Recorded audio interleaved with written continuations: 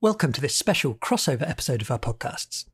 If you're a listener to the Bookshop's author interview series and would like to spend the first half of 2022 reading or rereading James Joyce's Ulysses with us and more than 100 other writers, artists and performers, just search Friends of Shakespeare and Company Read Ulysses wherever you listen.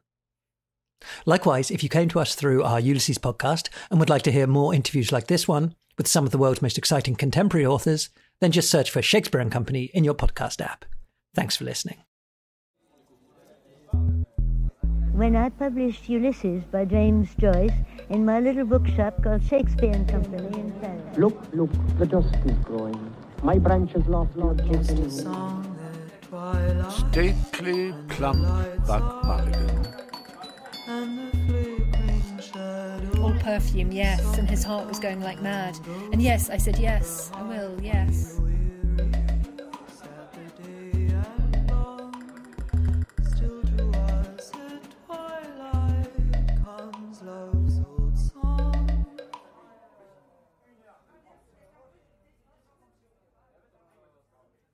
In June 2003, today's guest was living and working here at the Bookshop, when it hosted a festival celebrating, among other things, the work of James Joyce. He listened to readings from Ulysses as well as speeches lauding the novel, and by the time he retired to his bed that evening, he had, he writes, caught the Joyce bug. It seems to be an incurable condition. Indeed it does. For 19 years later, that young man, Patrick Hastings, is not only the chair of the English department at Gilman School and the creator of the website ulyssesguide.com, but is now the author of The Guide to James Joyce's Ulysses, a comprehensive, highly readable companion to this modernist masterpiece. Hastings' Guide is the perfect primer for first-time readers daunted by the heft, both physical and reputational, of Ulysses, for those who have tried and tried again to read it but without success, as well as those who may have made it to the end but have been left wondering what on earth it is they have just read. It offers just enough detail to allow readers to find their way through the novel's 18 sections, and just enough academic and scholarly insight so that one feels roundly educated but not sucked down into the Charybdian whirlpool of Joyceania. For those of you planning on listening to our great Ulysses read-along, I can't think of a better companion for that literary odyssey than Patrick Hastings, and I'm delighted to say he joins me today. Patrick, welcome to the Shakespeare and Company podcast. Thrilled to be here. Thank you so much for the invitation. It's a pleasure to have you here. It's a pleasure to have you back because, of course, as I said in the introduction, your journey with Ulysses, your odyssey with Ulysses, started at the Bookshop in 2003. Could you just talk a little bit about that moment when, as you write, the Joyce bug bit you? So I think I'm a little bit unusual in that I come to Ulysses by way of Shakespeare and Company, and the magic of the bookstore and the way in which Ulysses and Joyce are infused in that magic and are a part of the history of Shakespeare and Company as an institution of modernism and postmodernism and as the written tradition. I was at Shakespeare and Company that summer of 2003 and was thrilled to arrive on the first day of the first ever Shakespeare and Company Literary Festival that Sylvia Whitman had put on. And at the end of that week of wonderful readings and scholarly perspectives, the bookstore celebrated Bloomsday, June 16th, which of course is the day on which Ulysses is set in 1904. So there were all kinds of wonderful events throughout that day and throughout that week. And I just found myself enthralled with this novel that so many people have so many different approaches to and have had so many different readerly experiences with, and just listened a lot that week and then throughout that summer as people would recount their experience with this book. And I had never read it before. I went back to university and was working on an independent study on the history of Shakespeare and Company. And of course, a huge part of that history is the publication of Ulysses in 1922, which we're all excited to celebrate here as we celebrate the 100th anniversary of that milestone in literary history. So I just found myself kind of inspired by everything that I had heard and been exposed to at the bookstore, around the bookstore, late at night, after the bookstore had closed, hearing people talk about Joyce. and undertook a reading of the novel to go along with my study of the history of the bookstore and my writing about that. And it just proved endlessly interesting and rewarded and far even surpassed that initial interest and curiosity that I had while living in the bookstore. Mm-hmm. You say in your guide that you're orienting this book primarily towards the first-time reader of Ulysses.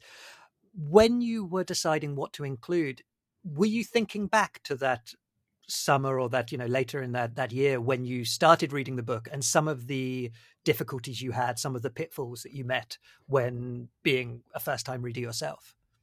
Yeah, I think the approach that I take to my project is maybe not anticipating the pitfalls, but illuminating the magic of the novel and illuminating those really wonderful moments, the ones that at least caught my imagination and caught my eye and heart as a first-time reader and as a sixth-time reader and as a 15th-time reader. All those accumulating moments of readers' experience with this text.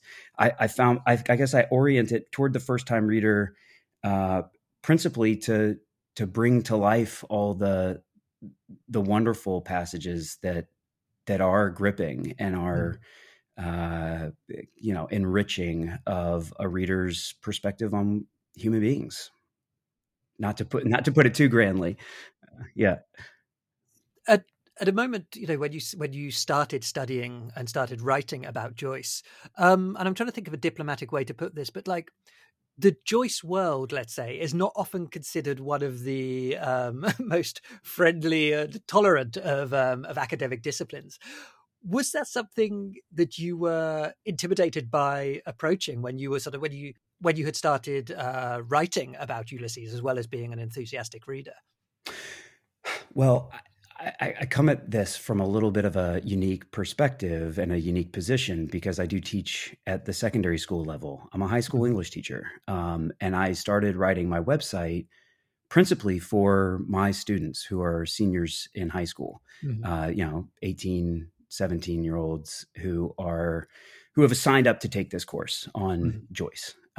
So I was writing principally to provide my students with guidance as they work through the novel, which would kind of clear the deck of some of the who's, what's, where's, and why's in the novel so that we could have richer conversations in class, true class discussion rather than me lecturing, because it kind of was an opportunity to do the lecture on the website for my students, and then they'd come into class and we could talk and they could share their perspectives. So when that website, which I did make, publicly available on the web, started to gain some traction and some usership across the world, I was already approaching it from a certain posture of let's make this accessible. Let's answer what my students need. And it turns out that at least on the website, and my hope is that the book even more so, provides what a first-time reader needs without getting over burdened by all the academic kind of discourse that does surround it that can be intimidating. But that wasn't the audience that I was writing for, and that wasn't the perspective. And I didn't really feel the weight of that as I was writing the website. I felt a little bit more pressure as I go through the peer review process for the book. I felt more pressure to satisfy what a university level classroom would maybe want to have in a guidebook. And I'm hopeful that I've added a bit more of the scholarly perspectives that might be beneficial to a undergraduate student in particular taking this class in college. But yeah, so I mean, the hope was that I was able to acknowledge and benefit from all of that academic work that has been done and the incredible scholarship that surrounds this novel, without feeling that I, had an obligation to include all of it or to be too heavy on that side. To really enjoy the novel as a work of art, that was really my principal focus. Mm-hmm. Now, some of our listeners may be thinking, and I suspect these are listeners who perhaps have yet to open Ulysses, may be thinking, why would I need a guide to a book that I have not yet read? Like, sure, read the book first, then read a guide to it. What is it about this book that means almost uniquely it sort of rewards having a guide from the very first? So I guess that this is a novel that it rewards having a guide because it is built to reward a rereading. Mm-hmm. And so there's no way to have reread the book on your first reading. So my guide, I've been trying in a lot of ways to bring to light some of the details and the resonances and the information that a rereader might have that a first-time reader wouldn't, so that they can appreciate and not be thrown off too early on in their reading, to allow them to hopefully allow my readers to appreciate from the get-go how intricately engineered and constructed the novel is. Mm-hmm. I mean, one thing I thought that was very valuable was at a moment, I think it's the Proteus section, if I remember rightly, you say sort of, this is a moment where first-time readers will often throw in the towel with Ulysses. Because in a way, there is something kind of deceptively easy about the opening of Ulysses. When you're in the Martello Tower with Buck and Stephen and Haynes, there are a few moments when you might sort of have to read back over what you've just read to figure out what's going on. But broadly, it doesn't depart too much from what we might think of as kind of, traditional sort of novelistic construction. And then the Proteus section comes along and it hits you and kind of leaves you feeling quite disoriented. Yeah, there are all kinds of tricks in that episode. There's the passage where a lot of first-time readers misunderstand that he hasn't actually gone to his aunt and uncle's house, that he's just imagined that entire scene in his mind. Little moments like that people can say, wait, I thought he was in his aunt and uncle's house. Why are we back on the beach? And so, and that's not even to mention the incredible density of the philosophical musings that he's pinging around in his brain, and the memories that he's recalling, that we might get another snippet of that memory, 150 pages later, that, oh, right, that was what he was thinking about earlier this morning on the beach, on the Strand. Proteus throws a lot of people off, and that is a moment. I know that there are a lot of copies of Ulysses that have gotten up to like page 47 and then chucked into a used book bin. You can see the creases in the spine. You can see where they bail. So I think that part of my project has been figuring out just how much does a first-time reader need to keep going and establish a momentum in their reading, but how much do they need to still have an appreciation for everything that is still in this novel and how much Joyce was sharing with us in this work of art. Yeah. So before we come on to some of the other things that first-time readers might need, some of the kind of literary skill set, we might say, I'd like to set it in context by talking a little bit about Joyce, both as a sort of as a man, but also as a writer up to this point. So you said you were studying the early history of Shakespeare and Company, and so Sylvia Beach's shop on Rue de l'Odéon and Rue du Pitren before that. How important is it to understanding Ulysses to get a sense of what Joyce was like as a man and the kind of life he had lived?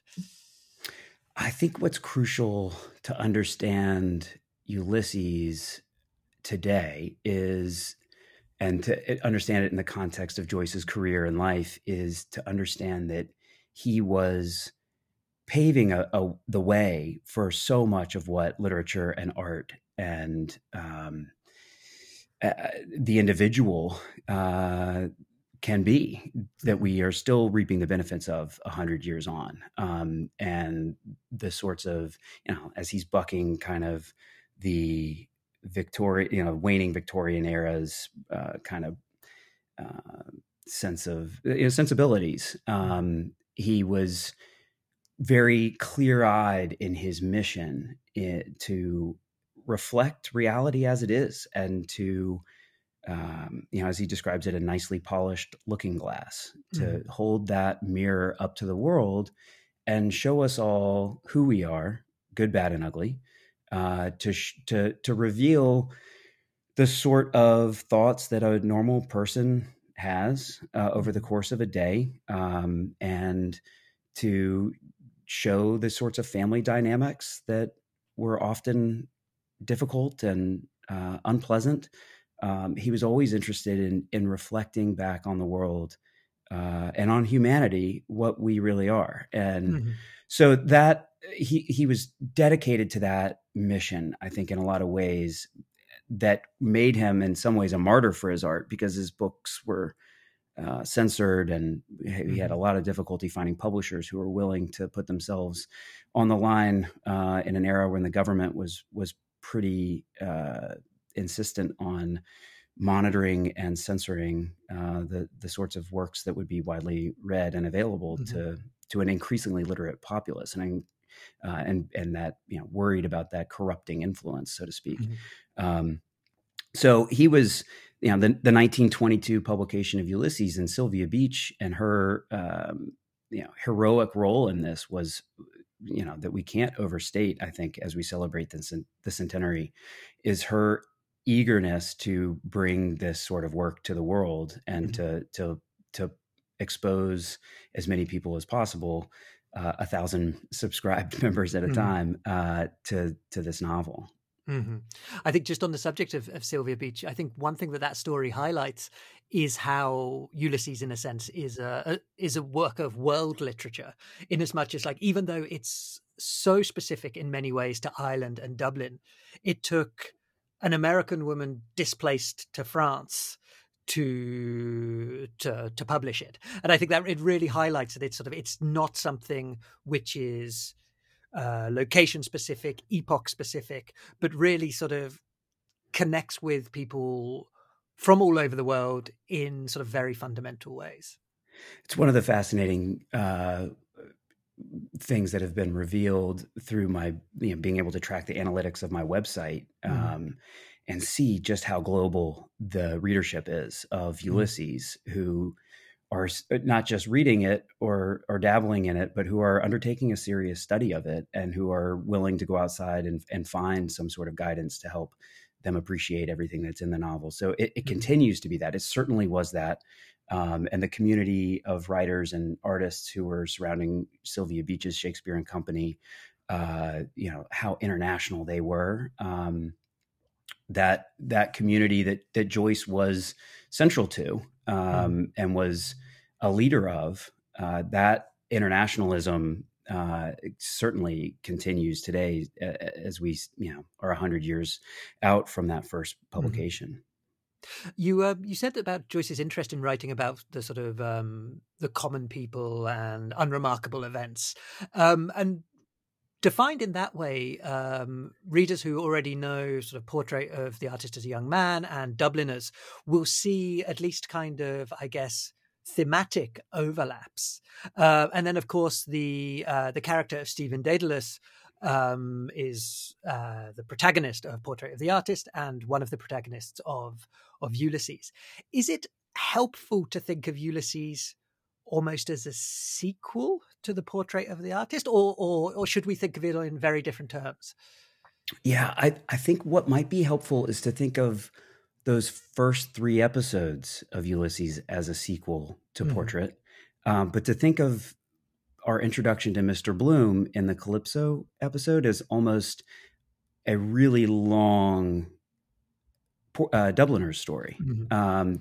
Here is just a family domestic situation, and a pretty common guy who we're going to spend a full day with as he goes about his business. That to me feels, and in moments feel, very Dubliners. And so I think Ulysses then is building upon his previous 2 works in both an appropriate and pushing boundaries, pushing beyond what he had already done before. Certainly, he never, but he did actually, Joyce initially conceived of the Mr. Bloom Stephen story as a Dubliner story, that he then said, actually, no, this is a much bigger piece. I think he had a grander vision for it and held back on that idea of a young man, in trouble late at night and an older gentleman taking care of him. That was a Dubliner story that became Ulysses, just as much as Stephen's narrative is continued from Portrait. And I guess one of the other sort of overlaps with Portrait in a way is the way that Joyce kind of is elevating his characters or his ordinary people into mythological status almost. And I think that kind of brings us on to something which we maybe should clarify, particularly for those readers who have yet to pick up the book. I mean, we talked of Proteus earlier, and we talked of, I think we mentioned the Scylla and Charybdis chapters, and yet, the title Ulysses itself, these are all Hellenic references. These are all Homeric references. So could you just explain for people who have yet to tackle the book, that relationship between the Homeric tales, particularly the Odyssey, the character of Odysseus, and the James Joyce's Ulysses? Yeah, of course. I love the way that you've kind of conceived of this, and I fully agree. I feel like some awareness of the Odyssey is helpful. The structure of Ulysses is kind of built on some scaffolding that is the Odyssey, and you have some explicit parallels of as son, although not Bloom's son, a young man in search of a father figure, and a father figure, Mr. Leopold Bloom, who is seeking to be reunited with a son that he has been without.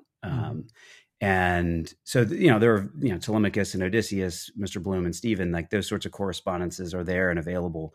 But I think more than anything else, as much as Joyce was seeking to correspond with the Odyssey, he's doing so with characters who, by virtue of the fact that they're being created and placed into a work of literature, into an epic, there is some mythologizing that takes place there.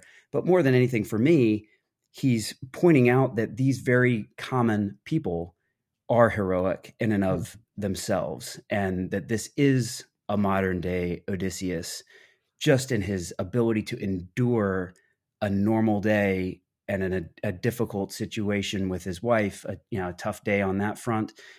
This gives him mythological status, and it gives maybe all of us as human beings in the modern world the opportunity to recognize our own acts of small heroism and our own triumphs as being mythologically or possessing of a larger significance. And there, I feel like you don't have to be a warrior to be a hero anymore, and that feels to me a core impulse of what Joyce is doing with those that intricate web of allusion and correspondence to the Odyssey. One of the set of correspondences which is remarked upon less than those with the Odyssey is those with Hamlet. And sort of from the very first chapter, people will see references to Stephen and his theory about Hamlet, and particularly the relationship between Hamlet and his father, and Shakespeare and his sons, and all of that, which we won't go into in detail. But it did put me in mind of something you write in the book about Joyce's real consciousness that he was writing himself into the canon, in a sense. And so he's sort of drawing these correspondences with Homer, so one of the sort of foundational storytellers of Western culture, and then he's drawing these parallels with Shakespeare, who, particularly for Anglophone readers, but also beyond, is again one of the linchpins of the way we understand stories and the way we understand ourselves. And that's one thing I find really fascinating about Joyce, is his lack of humility, kind of refreshing lack of humility about the ambition and the scope and the sort of the artistic achievement of what he was working on. Without a doubt. I think he knew, from if you read Portrait and if you know something about Joyce's biography and the way in which he regarded his elders in the Irish literary world, he knew what he had. He knew he was, again, it kind of comes back to that, how clear-eyed he was about his artistic mission. And, Jerry Johnson writes in her introduction to the Oxford edition of Ulysses that to properly appreciate, again, we've kind of become desensitized to Ulysses as a book title. She makes the point that to really understand what a bold statement that was to title your novel Ulysses, we'd have to think, okay, well, what if he were to title it Hamlet? Well, then it hits a little bit differently. Well, that's quite a bold statement to say that you're writing Hamlet. That's already been written, right? I think a guy did that a couple hundred years ago. So I think that, he was, I think in some ways flying a flag for modernism and saying we can create great things that will be read for hundreds of years and will be celebrated as defining a new era. And that feels, as we celebrate the centenary, that feels like he's accomplished that. I mean, it's still one of the things that I find amazing about this book is you read it now, and my students read it now, and it still feels contemporary. And the sorts of problems that they're facing professionally, personally, just navigating a city, that all feels relevant to their lives. No, Bloom's not tweeting, but he is plugged into a news stream and a news cycle that changes every couple hours. And that, and he's an ad man, and, these guys know everybody. My students, we all know the power of advertisement and of persuasion and capitalism and marketing and all the stuff that just is all over this book. The secularism, it's wonderful to see the way that it does retain that initial oomph. This is Ulysses. It is a bold statement. And it is calling back a couple thousand years of literary tradition, but it's making something new that remains new and remains invigorating and enriching. You put me in mind of that quotation from T.S. Eliot that you include in the book, where he writes that if Ulysses is not a novel, that is simply because the novel is a form which will no longer serve. And it really does feel like that.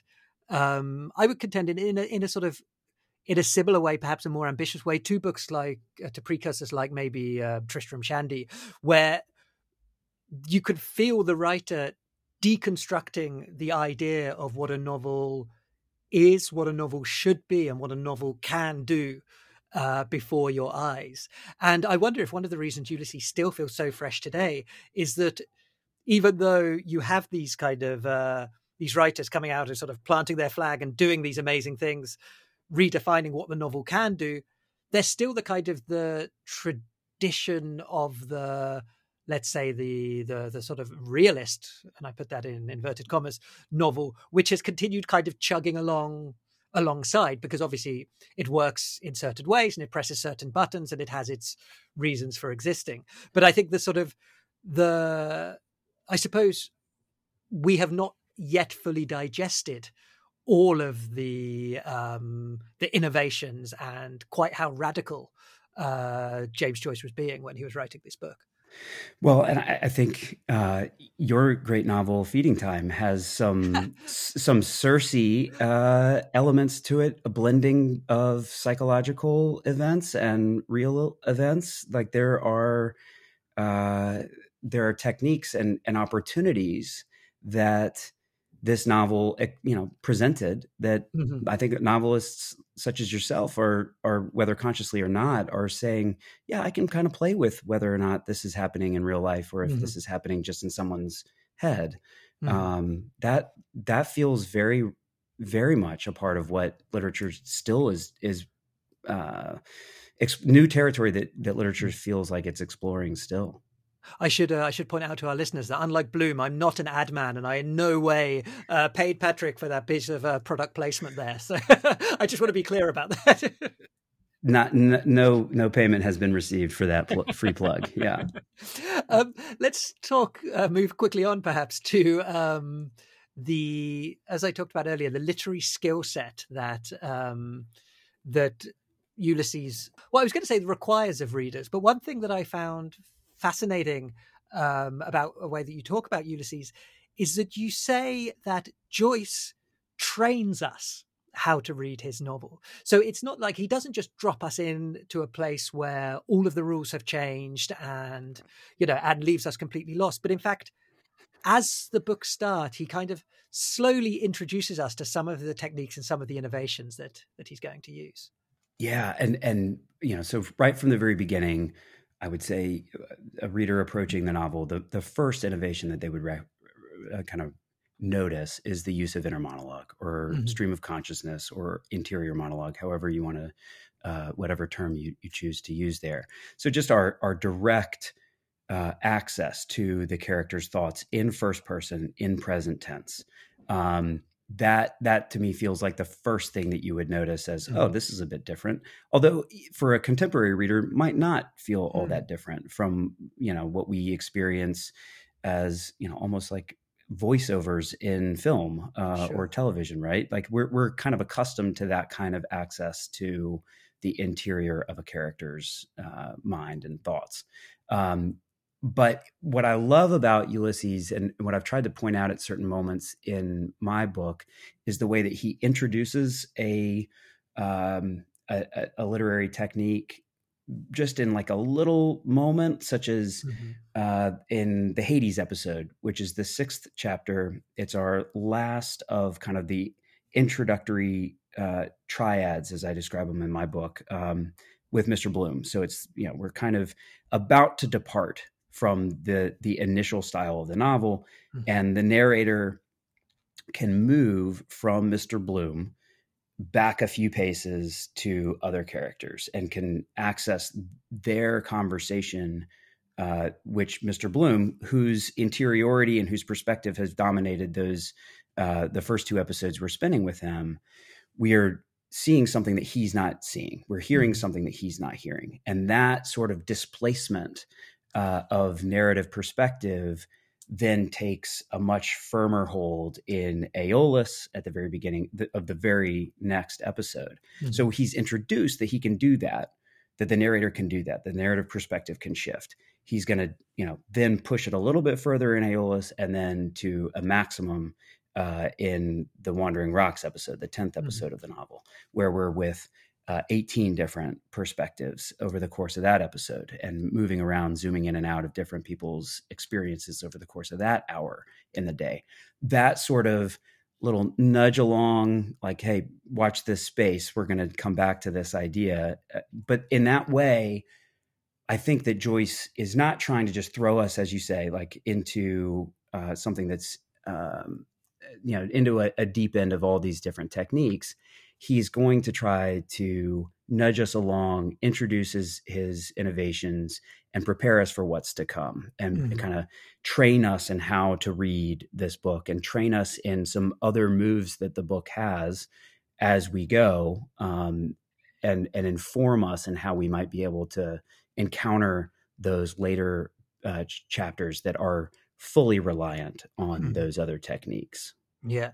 And that's the thing, isn't it? Not only train us, but also, I'm trying to think of the best way to describe this, but he also employs sort of different literary techniques as the book advances to show almost the kind of development of sophistication of the writing, but also the thoughts of the character. So the one that you talk about in the early chapters is a proliferation of adverbs. Now, anybody who has studied under kind of any sort of rigorous creative writing course will be told that sort of adverbs are verboten, you don't use them. And yet I know that's not something I wholly agree with, but I think they are certainly a word that tends to get overused, perhaps by inexperienced writers. And yet, not only is the very first word of Ulysses an adverb, stately, plump Buck Mulligan, but the first few dozen pages are littered with them. And I had never considered this until reading your book, but that is something Joyce is doing very consciously to sort of draw his readers into Stephen's not quite fully formed literary talent. Absolutely. And these are young men. These are adolescents, more or less, and they have a lot to learn. And they are over-reliant on adolescent tropes, and their tension as a group of young men living together is then reflected in the style that Joyce uses. Karen Lawrence has written really, really well about this in her great book, The Odyssey of Style. So that is not my idea. I've borrowed that from her. And, just as I've done throughout my reading and writing about Ulysses, I am very eager to give that credit to the great scholars who've done that work. But yeah, that kind of stylistic quirk isn't there. It's there to be discovered and then to be interpreted in a way that informs our understanding of these characters. It's not, and in the same way that the musicality of the Sirens episode is not just there. And Joyce was insistent about this because Harriet Weaver and Ezra Pound were not happy with the first manuscript that they got of the Sirens episode with those that stylistic innovation and musical qualities. They said, "Wow, I'm losing the thread a little bit here. This isn't the novel that I thought we were reading." And Joyce was insistent that this was what had to be done for these moments of the novel, that the style was crucial to the character, to the plot, to our understanding of what's happening with these characters. Yeah. Even to the point, I'm not sure if it's when he's talking about the Siren section, he might be talking about Circe. I can't remember. You can correct me, but he even kind of says in a letter to somebody, "Oh yeah, that section's a bit of a drag," or something like that. Yeah, it's a different moment. Yeah, but it is. I think it's Oxen of the Sun. Yeah, I think Harriet. This was Harriet Weaver again who wrote him to say that it felt like we could title Oxen of the Sun Hades as well, because it feels a little bit like going the rounds of hell. And it does. I mean, that's one of the episodes that I actually now, having worked on it and done some heavy lifting to get ready to write about it a couple years ago, I have a real fondness for it. But that's the episode that I think even a lot of devoted Joyceans and Ulysses scholars are pretty quick to say, yeah, I kind of skipped that one. I'm not going to dive into that. But I find it hysterical and a lot of fun. That's the episode that parodies 32 different prose styles, and none of that episode, that chapter of the novel has any of the hallmarks of what we've been reading to that point. It's an entire departure in terms of style, and it departs from its own style every couple of paragraphs. So he knew that it wasn't always going to be popular what he was putting in there, but I don't know that he was necessarily, and I think that's kind of a central tension for him, is he's not trying to be popular, even as he's trying to write about popular culture and popular people, just popularity. I suppose it's quite a strange thing, isn't it, that a book which is so innovative also is so much based on parody and pastiche, in fact. Yeah, isn't that interesting? And some people will say that, and he himself, what did he say, that he is a scissors and paste man.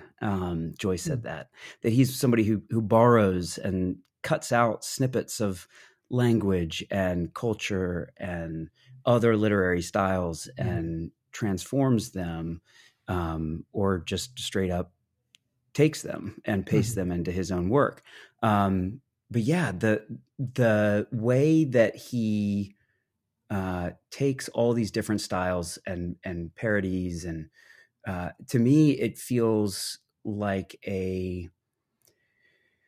we may not appreciate how revolutionary that was at the time, but in, again, an era when there's an increasingly literate populace and more people are reading more sorts of literature. I think Joyce was, even as he's writing this very dense and difficult, notoriously challenging novel, he's trying to say all writing is democratized now. We can hold it all in the same text. We can hold, popular sports journalism in the same work, in the same episode, that's going to reflect legal contract writing and also reflect epic kind of mythologizing sorts of writing, that he's going to say all of these can coexist, that let's level culture. Let's no longer have high and low culture. Let's pull it all together and add it all into the same mix. Yeah. It's kind of mad that, like, while essentially helping found modernism, he's also kind of founding postmodernism as well. Isn't that something? I feel like so often he is, it is the epic of modernism that he wrote, but it as scholars and theorists have developed ideas that are core to postmodernism, the application of those concepts to Ulysses feels at least as helpful as anything that was from the 1920s. I mean, it is a postmodernist novel, proto-postmodern, in the, it predicts the sorts of concepts and critical theory that we then in some ways maybe developed in order to better explain Ulysses and what it does.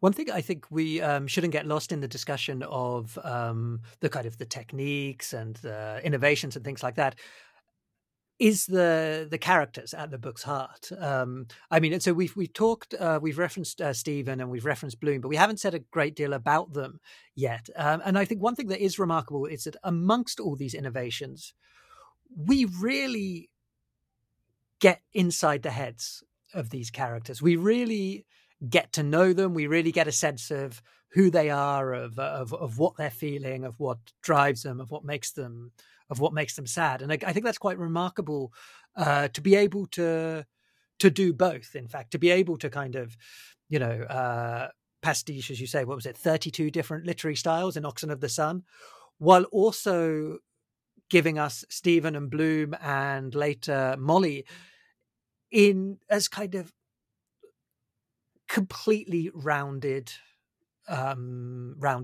characters, completely real people on the page. Isn't that delightful? The way that he can kind of keep that storytelling ball in the air, even as he's doing all those other things with style. Stephen and Bloom, they are rich, interesting, problematic characters that just get more interesting as you read them over and over and over again. And I'm curious what you said that when we were speaking right before we started recording, that you're reading the novel again for the first time since you read it at university. How are you encountering Stephen and Bloom differently now as a reader a couple years removed? I think that's tell me, how are you encountering these characters? I think I'm identifying much more with Bloom than with Stephen, which I think was the opposite 20 years ago. I think because I came into reading Ulysses hot out of reading and loving Portrait of the Artist, and so sort of bringing all of that. I think the Portrait of the Artist, as any kind of adolescent or young adult with artistic aspirations, it's going to be a book that touches you deeply and sort of moves you in very kind of profound levels, because he really nails down something fundamental about what it is to be an artist. And it's so hard to think myself back into my sort of 20-year-old mind, but I suppose my memory of Bloom is much less much less defined than my memory of Stephen from that time. I think, it was Stephen's book to me back then. Now, as a kind of as a 41-year-old father, suddenly there's a lot that's going on in Bloom's mind and in Bloom's life, which I can suddenly identify more with, and even though there's still that artistic side of me which is drawn to and identifies with Stephen.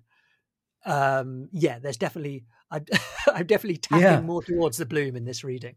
Yeah, it does that. It benefits from having two protagonists in that way.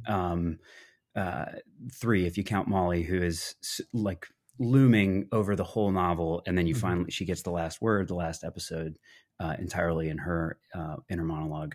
But yeah, having two people at different stages of their lives, 38 and 22 years old, that feels like it's gonna scratch some different itches for different readers. And I find on rereading the book, there are moments that I remember, and it helps to kind of have notes that you took in the book that you read when you were 20 and kind of look at that and think, okay, I didn't really understand what it meant to, even as I was reading this when I was 20, I didn't really understand what it meant to be in that era of life. And, some of my frustrations with that character, well, those are probably, I'm voicing in my notes in the margins some of the frustrations I probably felt with myself. And, you approach Stephen with a little bit more of a Bloomish attitude a little bit later in life, and you have a bit more patience and a bit more empathy and a bit more understanding by virtue of the fact that you've just lived more, and you can understand these characters in a different way. And I find that I learn about myself at different stages of life as I read these characters and interact with them in my mind and in my heart. I learn where was I when I made that note, and how far have I come since then, or how far do I still have to go? I mean, I can't wait to read this book when I'm 70 and think,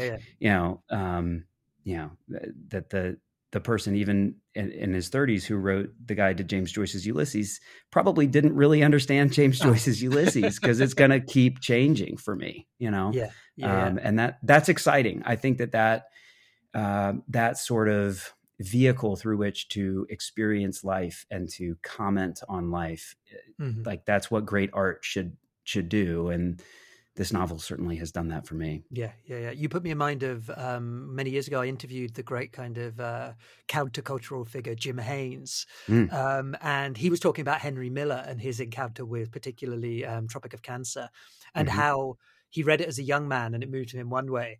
And then he read it as a 40-year-old, which was roughly the age Miller was when he wrote it, and it spoke to him in a completely different way. And then again, when I interviewed him, I think he was in his late 70s, early 80s, and he had recently reread it, and he said, it was fascinating reading this book of, a young man, sort of essentially a child to him at that point, and just seeing how it worked on him differently. Yeah. Good literature does that, and Ulysses, I think, is certainly in the category of good literature. Yeah. Let's talk about a few of the kind of defined but also stranger concepts that are at work in Ulysses. So we talked about Stephen and Bloom. We've talked about the internal monologue. We haven't talked about, but it's clear that there is a sort of a narrator figure, but there is also this figure who is referred to as the arranger. And this is, I think, one of the most kind of peculiar and also kind of oddly sort of frustrating things about the book, actually, is that you never feel entirely on solid ground about who is doing what to you when you read it. So would you be able to, just for our listeners, introduce them to the concept of the arranger? Sure. I think that, I'll preface this by saying that there are almost surely Joyce scholars who think that I've maybe over relied on the concept of the arranger. Right. It does to me feel like a convenient concept for explaining, at the very least, the core impulse of some of the innovations of the novel, and not just the core impulse, but a core personality that's within the novel that's different from a narrator who's telling us who's sitting down where, and they're walking past this, they notice that. Oh, that's great. But the arranger feels far more mischievous and far more interested in messing with us. The catechism that we get in the Ithaca episode, I think, has a great moment, whether this is the arranger or just the novel or the text or the author or whoever. When we get the budget, when one of the questions is prompts from the catechist in that episode is compile the budget for June 16th, 1904. And it's wrong.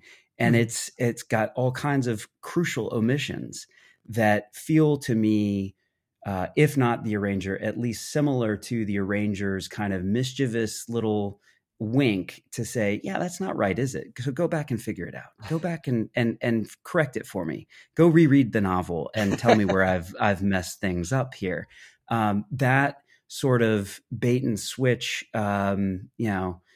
leading you down a path, and then you start to apply, you want to trust that the novel, because of its interest in realism and its careful attention to detail, you want to trust that it's going to get those sorts of things right. And so you can find yourself, well, then that clearly must be the budget. Wait a minute. No, look at that. What about that? The whole thing in the brothel. I don't think there's any of that payment registered here on the budget. Well, okay. Well, then why not? Why is that omitted? And what does this say about objective reality and any sort of ability to pin down a truth? So it feels to me like the novel, in a lot of those little innovative areas and flourishes of style, the arrangement of details throughout the book that coalesce and are knitted together so carefully. What we were talking about earlier, that kind of idea that the first time reader is not going to understand certain things because the other two pieces of that puzzle aren't revealed for 75 pages and then 250 pages. And then you can understand that first passage that had the first piece, or actually the third piece of that puzzle.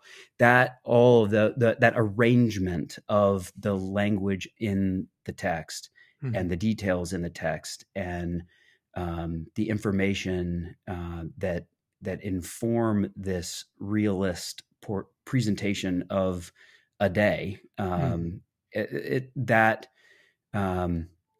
all of that feels like there's a personality behind it. And, that to me is how I understand the arranger, as the intelligence, the personality that's making some of those moves.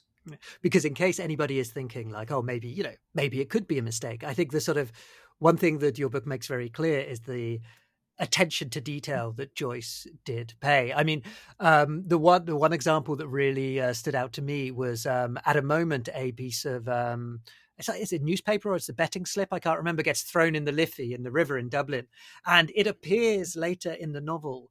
And I think you say it's the Joyce scholar Clive Hart talks about the sort of this bit of paper, according to the Dublin Port Authority. So it would have probably moved that distance 2.5 hours at high tide that June in the Liffey. And even though, perhaps one might say, okay, that's a stroke of luck on Joyce's part. The rest of the details in the novel would imply that when he makes and again in inverted commas, mistake, the mistake is there for a reason. Yeah. I think, certainly if somebody, as Clive Hart did, consulting title charts, if that's the only detail that fits and it says, oh, well, this would have been the same piece of paper and it would have been exactly here. If that's the only one, okay, fine, then that's a stroke of luck. But when there are literally hundreds of those throughout the novel, it feels like, no, this is just so carefully put together. Yeah. And that's part of the astonishment, right? Well, I mean, we know that he wrote, for example, to people to check on details like would a man of this height be able to climb over a fence of this height? And yeah, his Aunt Josephine was a great repository of those sorts of bits of information. How many steps, how many trees are out front of this church?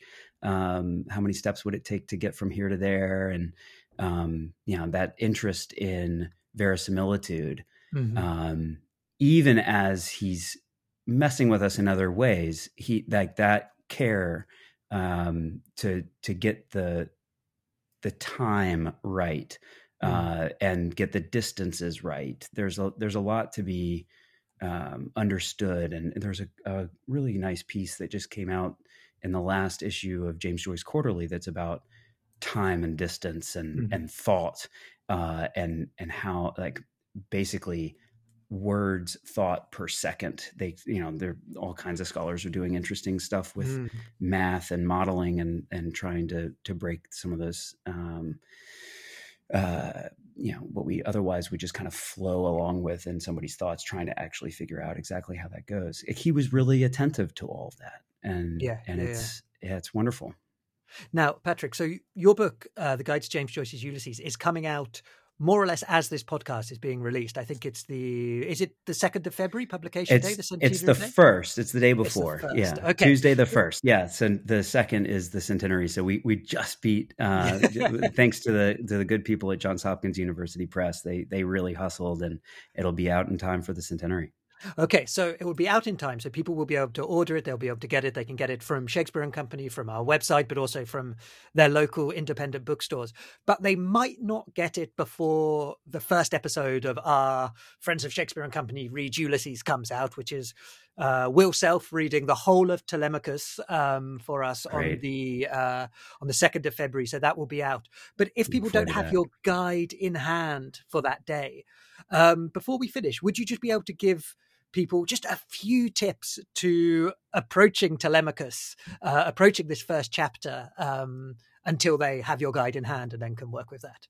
Sure. I think the most crucial thing to understand as they approach Telemachus is that Stephen is the main character, despite Buck's charisma and the fact that he is dominant in that first episode.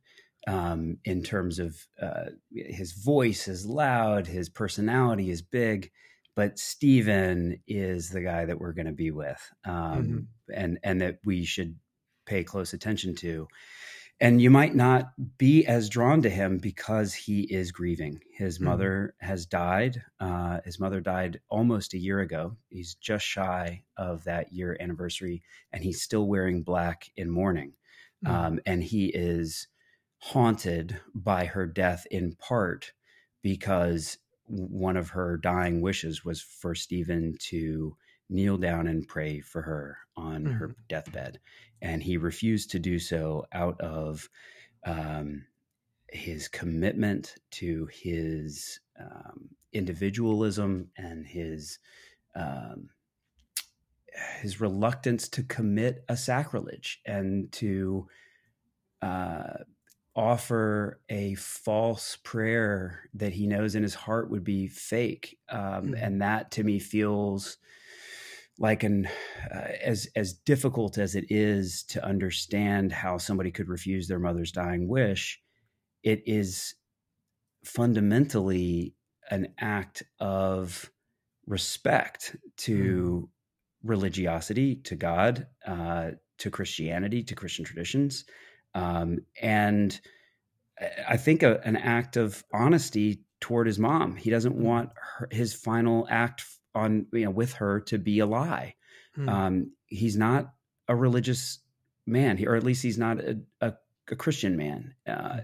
So he's buried beneath all of that weight, and it feels heavy on his heart and on his mind as he has he's had dreams of his mother returning to him, and he he's really in a bad place. He's frustrated. He's been in Paris. He's been called back home. He left at the end of Portrait to go forge in the smithy of his soul the uncreated conscience of his race, just grand aspirations. And he's back in Dublin teaching at what seems like a second-tier independent school, and he's not doing a ton of writing. He's more or less disesteemed by the Dublin literary environment and community, and he's just in a bad place. And he's as he's, and he's got pretty bad roommates too. Haynes and Buck are not great roommates. So we've all been there. Yeah, right. We've all had those sorts of moments, and peering into our inner monologues in those kind of moody moments would be tough. Not probably our shining moment. So that's where we are with Stephen at the very beginning, and it just rips off from there. Well, that's perfect. So that sets us up perfectly to launch into Ulysses. And as I said in the introduction, I can't think of a better companion than Patrick Hastings' The Guide to James Joyce's Ulysses. Once again, available from Shakespeare and Company, where we take a little bit of credit for thinking that the book may have been conceived, or at least have been the spark for the book. Without a doubt. This book would never have happened if it had not been for Shakespeare and Company. That said, if you can get it from your local independent bookstore, it will be available wherever you are in the world. Published on the 1st of February. Patrick will be one of our readers in our great Ulysses read along. We won't reveal which chapter, so you'll have to wait and see for that. But all that remains for me to say is, Patrick Hastings, thank you so much for joining us today. Entirely my pleasure. Thank you so much for having me, Adam. Thank you for listening to Friends of Shakespeare and Company read Ulysses. The text was provided by our partners at Penguin Classics, whose cloth-bound centenary edition of Ulysses is available now from your local independent bookshop. You can also order it from our website, shakespeareandcompany.com, and get your copy shipped from Paris, inked with the famous Shakespeare and Company stamp. If you're enjoying these free readings and want to show your support, the best way is to become a subscriber to our author interview podcast on Spotify, Apple or Patreon for just €3 a month. In addition to helping fund all the bookshop's non-profit activities, you'll get even more from Kilometre Zero in the form of exclusive bonus episodes recorded in-store and around Paris. Find out more in the episode notes or at shakespeareandcompany.com. Friends of Shakespeare and Company read Ulysses was conceived and produced at Shakespeare and Company in Paris by me, Adam Biles, in collaboration with our Bloomsday MC, Professor Lex Paulson.